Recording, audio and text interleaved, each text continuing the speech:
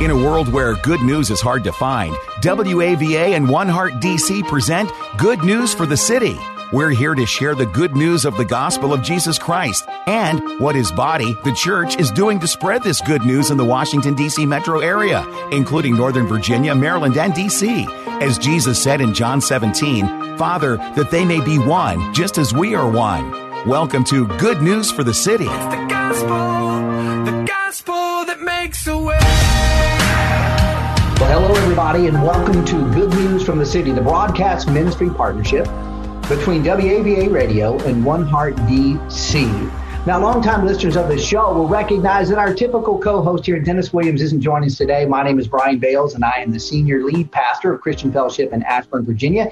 Dennis has taken some well-deserved time away and some breaks over this month of August, and so you just got me solo hosting. But even though the show is going to be a little bit different today, the focus is going to be the same.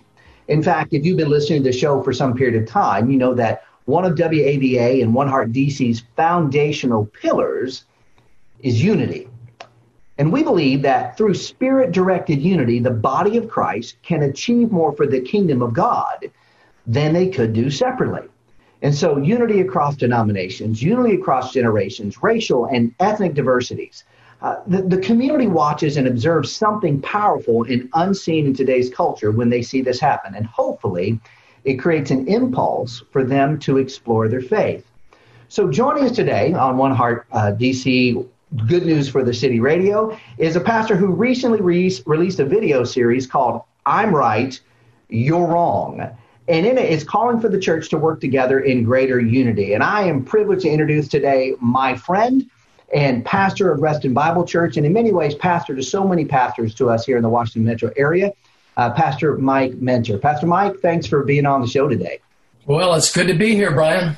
Look forward to it. We were just talking off air how it feels like that you've been on several times, but we've been friends now for coming up on eight and a half years. In fact, when I moved into the Washington metro area, you were the very first pastor I met other than the people on staff at Christian Fellowship Church. I think I started on Monday and we met on Thursday, and ever since I've been privileged to learn from you. And so I know you a lot. In fact, I thought you'd been on the show more than you actually had. We were just talking about that just because of all the times that we've talked. But maybe people who've been listening to Good News for the City don't know you as well. So I do want to take a moment to let them know a little bit about you.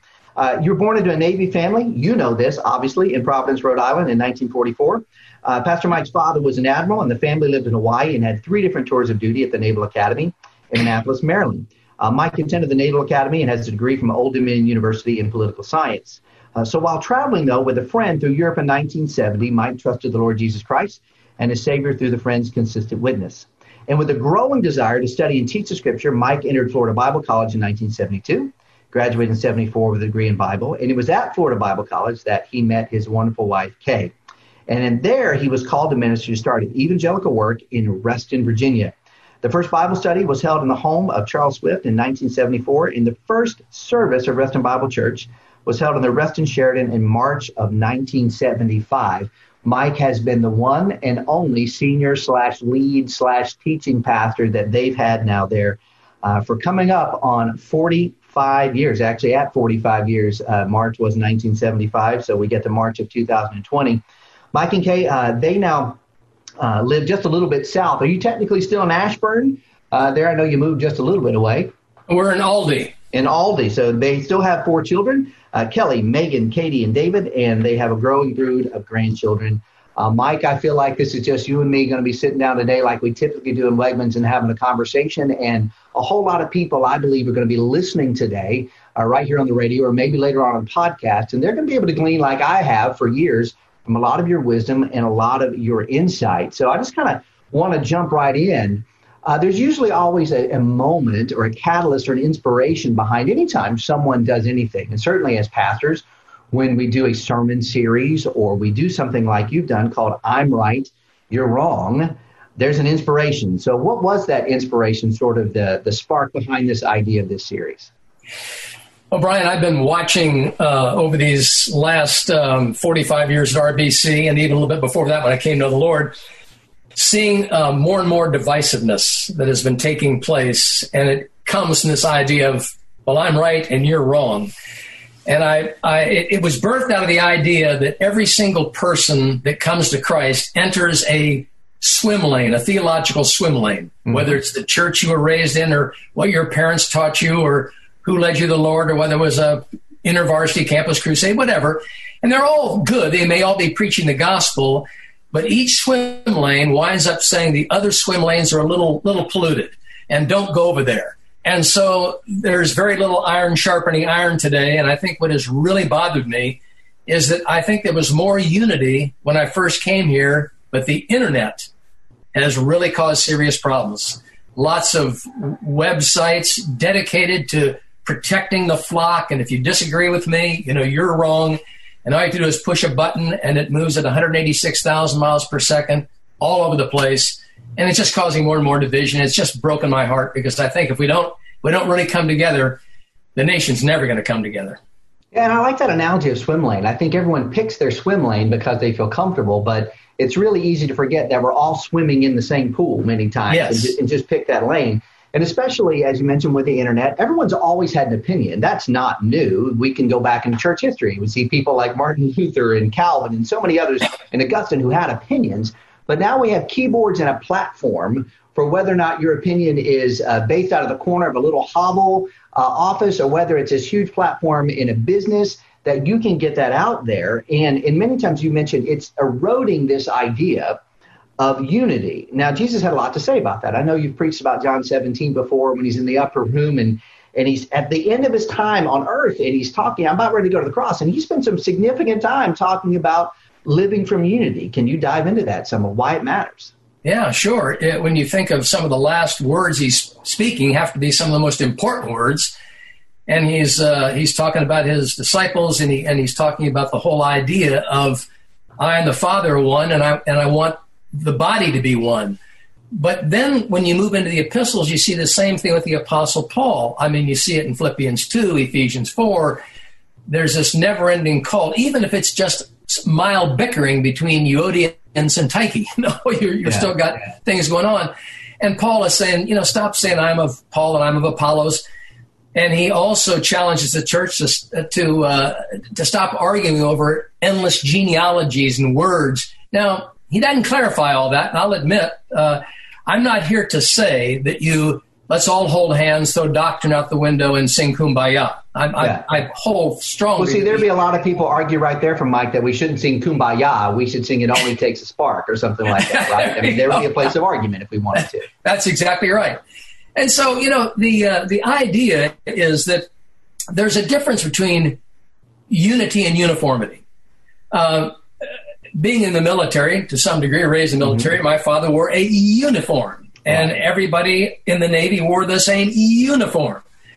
But even though there was uniformity, there was unity in the ultimate mission, which is true of all the military services, and that is to protect our nation, that sort of thing. And some churches, they might raise their hands. Some churches might teach expositorily. Some churches might teach, subjects topically. But our objective is to carry the gospel forward because this is what we've been called to do. And I think we're starting to lose sight of that. And we're just narrowly defining almost every single conceivable issue there is, including arguing over whether we should have a plastic pulpit or a wooden pulpit. Yeah. And everyone knows you shouldn't have a pulpit at all. Isn't that what we're supposed to say? That is true. Yeah, well, there you go. Well, I love that analogy you just used in the military because especially here in the Washington metro area, so many of us have personal military experience or know people in the military, that we understand that each branch of the military has a unique culture in some ways, right? And at the same way, they have the same goal. In fact, the only time they're really ever at each throats is when the Army plays the Navy in football or when the Air Force plays the Army or whatever it might be. But they may look a little bit different, but they're not all uniformly the same. And I think that is a challenge because one of the struggles that we have as people is to understand what unity looks like without putting everyone in this sort of cookie cutter uniform way. And in fact, I think Jesus makes some points that that's one of the reasons why it could draw people to us, because if we're all the exact same person and then have unity, it's not really that hard or challenging. But instead, if we are different people, we like our different swim lanes, we have different personalities. Some of us like the Marine approach to church. Yep. Some of us like the Air Force approach, and there are others who are out in the Coast Guard doing their own thing approach to church. But, having that sort of unity among that sort of diversity, that's a challenge, right? And that's what draws the world. So for people listening, I think even when we use the term unity, Mike, people define it themselves differently, right? They do. So just for our conversation, for you, and when you're talking about unity, what does that look like in the church? Well, here's one right here. I think it was several years ago, that you invited me to come and speak, and I had you come over to RBC and speak. And I need to do that again at some point when this whole COVID-19 thing is done. And I would love to do that. And I've had Brett in, and he's had me in, and I think that alone demonstrates to our people that we're not in competition. Mm-hmm. And that is so often the big case today. And I think a lot of that also is done through the internet. Who's got the biggest church? Who's the fastest growing church? All that kind of stuff. And in reality, if the local bodies themselves don't see the churches pulling together, doing things together, organizing things together, One Heart DC, all these types of things, if they don't see that, then the world's seeing the same thing. They're going, you're as divided as the Democrats and Republicans. Why should we join that team? Yeah. So though your worship may look different than ours, or how you do certain things here or there, but the ultimate goal that you and I both have in common, that both of our churches have in common, is let's get this message out of the saving knowledge of Jesus Christ to this area and to the world. That's what we're about. And I thought you brought some great points there, and you and I have talked about this before, and I don't want to seem like our listeners today are just, listening into you and I talk about the things that we always talk about, but the things that we constantly talk about are issues in the church. And I think one of the greatest barriers, and we'll talk about that in a second, is actually pastors themselves. And them saying, this is my swim lane, every other swim lane is wrong, or being very, very concerned about, well, I have to make sure that everyone comes to my church, because if people don't come to my church, what are we going to do about this? Or what are we going to do about this? And the fear that comes in. And so I just want to get that out as a pastor, who's a pastor. We have to make some confession that sometimes the biggest barriers to unity in the church are the people that Jesus has called to sort of under-shepherd his church. And that sort of reminder that you and I always go through, that actually, even though that you've been the lead pastor for 45 years at Reston Bible Church, and I've only been at CFC there in Ashburn for about 8 years, it's actually not our church in the first place. It's Jesus' church, right? In that way. What are some other barriers? You mentioned a few: worship style, pastors, sort of being territorial and concerned. What are some other things in your experience have you seen that really can hinder churches walking together in unity, and then by definition hinder the gospel? I think bias is certainly one. I think of I have an expression. I wish I had said I could come up with it. If you're taught before you read, what you read is what you were taught. In other words, if you're taught that the church is a building, when you read in the Bible church, you're going to see a building. See?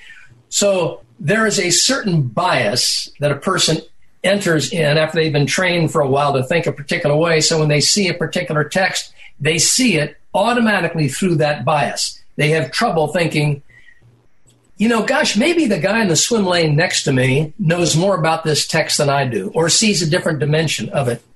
And so when we come in with this bias, then we have forced interpretations, and those cause lots and lots of problems. And so I think bias is one of the big ones, and of course pride is the biggest one. Yeah, I've got the fastest growing church. We do this the best, rather than no, we don't. This is Christ's church, not mine, and let me listen and learn. I've talked to you many times. You often say, oh, Mike, you've taught me so much. Come on, Brian, you've taught me as much as I've taught you. I love to sit down with anybody and just simply say, what are you learning? How can you help me? And let's do this thing together. And there's some significant impact that we've talked about, and I think that people who are listening to this show today, they're not without, if they're in a church, they know a lot of this sort of stuff. They've seen a lot of it. What do you think is one of the primary impacts that a lack of unity then has on the work that God has called the church to do? So this is our goal: go out and be a witness to the world, but yet we're not unified. How do you think that affects that? Oh, well, it it not only affects the world that's watching, because I'm not even so sure they're watching that carefully anymore, but the people within the church are seeing it. Kids that are coming up to a youth group and wanting to know why there's so much arguing going on about everything. And then after a while, then they go off to college and they see even competition sometimes amongst the territorial issues of parachurch outfit. And then after a while, they say, man, I think I'll just join the other team. What is this? The arguing, the fighting, all that. And I think when it's the idea that a new commandment I give you, that you love one another. By this shall all men know that you're my disciples. I don't see that all men are knowing that we're his disciples. So there is clearly that lack of unity is creating that atmosphere. And if you go back and you look at Acts, even though Acts certainly has a lot of doctrine in it, the big thrust is that the gospel is going out just exploding, not arguing over other issues. It was the death, the resurrection of Jesus Christ. That was the big issue. And we're starting to lose that a little bit. Again, I'm not saying throw everything out the window and just hold hands and pretend like there aren't moral issues and other issues, but the central issue has to be the gospel. We've got to keep that at the core. Yeah, and as we talk about this idea of spreading the gospel and how can we accelerate it, how can we be more sensitive then, so to speak, in operating in unity? I think you've mentioned some already, being humble, number one. Number two, I think if I could put words in your mouth, what I hear you saying is that too often we get focused on important issues, but they are minor issues compared to the most important in the major issues of the gospel. Is that what I hear you saying? Yes. I think one of the big problems is that we talk about, in major things, unity, and minor things, liberty, and all things love, but we're not all going to agree on what is minor and what is major. That's a great point. But that is why dialogue is so key. We don't dialogue. What we do is we see somebody that we disagree with, send out a blog post blasting the daylights out of them rather than dialogue. What did you mean by that when you said this about the age of the earth or miraculous gifts or whatever? Once you start dialoguing, you actually start learning something that you didn't know before. And you wind up building upon that rather than tearing apart. And that's what we're doing. We're tearing things apart rather than building. Yeah, Peter writes a lot in 1 Peter to the church about how they should live and how they should respond. He talks about in chapter 2 that to live such proper lives among the unbeliever, that they give God glory, right? And then 1 Peter chapter 3 says, always be prepared to give an answer for the hope that you have in you. So the assumption is, I think if I read that properly, is that you're going to be living in such a way that people see that you're different, not weird, different. Right. It's something that I say from time to time at CFC. 1 Peter 2 also says that we're aliens and strangers in this world, but that doesn't mean we're supposed to be alienating and strange. But that's for a different time and a different conversation, right? But, living in that unity helps accelerate it, I think, if we're more sensitive to operating in unity. And so a lot of this, as you just said, has just been the impetus for this I'm Right, You're Wrong series. So as you've been doing this now, what kind of feedback have you been receiving, not just from people at Reston Bible Church, but other pastors like myself or other people you may be integrating? Some people may not know this. You lead a small consortium group of pastors in the Western Fairfax, Eastern Loudoun counties area, and so you interact with them a lot. Talk about that. I've gotten some good feedback. I'm not going to say it's gone viral. Matter of fact, if I had to do it over again, there are 10 parts to it. And when you look at it and you see it's an hour and 13 minutes long, I think it pulls some people away. But what's interesting is I got one from an atheist. He just happened to be looking and he saw something about division. He goes, that's why I don't want anything to do with God. And he winds up showing at our evening outdoor service the week that this was released. And now he's coming to church. I got a call from a Naval Academy friend of mine out on the West Coast that saw it, and he sent it out to his friends. I've gotten good feedback from the people that have. But one of the key things that I've tried to bring out is this. If you take a dipstick and you put it in your oil pan in your car, it's a lot of times it might come up a couple of quarts short out of 5 quarts.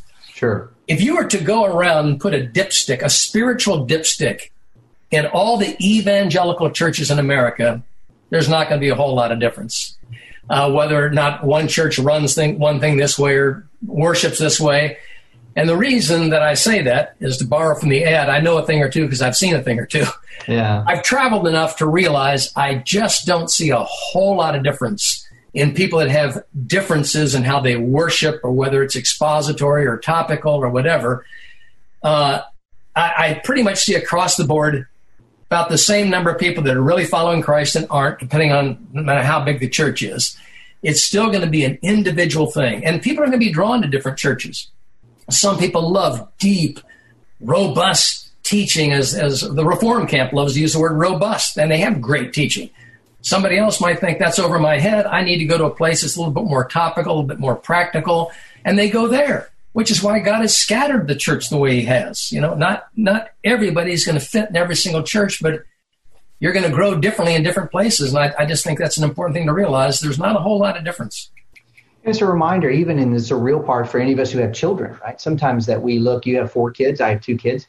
You look at them and you say, all right, they came out of the same DNA pool, but they exited on opposite ends, right? I'm amazed sometimes at how different my children are, but how much the same. And I think a lot of the same way that is with churches. Same DNA pool, same purpose for the gospel, but we just take a little bit different exit out of the DNA pool. And that doesn't mean that we're not related. It doesn't mean that one of my kids is better than another kid. It just means they express a unique personality of how Jesus made them. And in the same way, churches express a unique personality about how Jesus made the church. Yeah. And so, many people right now are like, okay, hey, I'm already going to this. I want to go to this. I do encourage you, if you want to see this series, hear this series, you can go to www.restonbible.org, as well as we're going to post a link to the video on our website, goodnewsforthecity.com.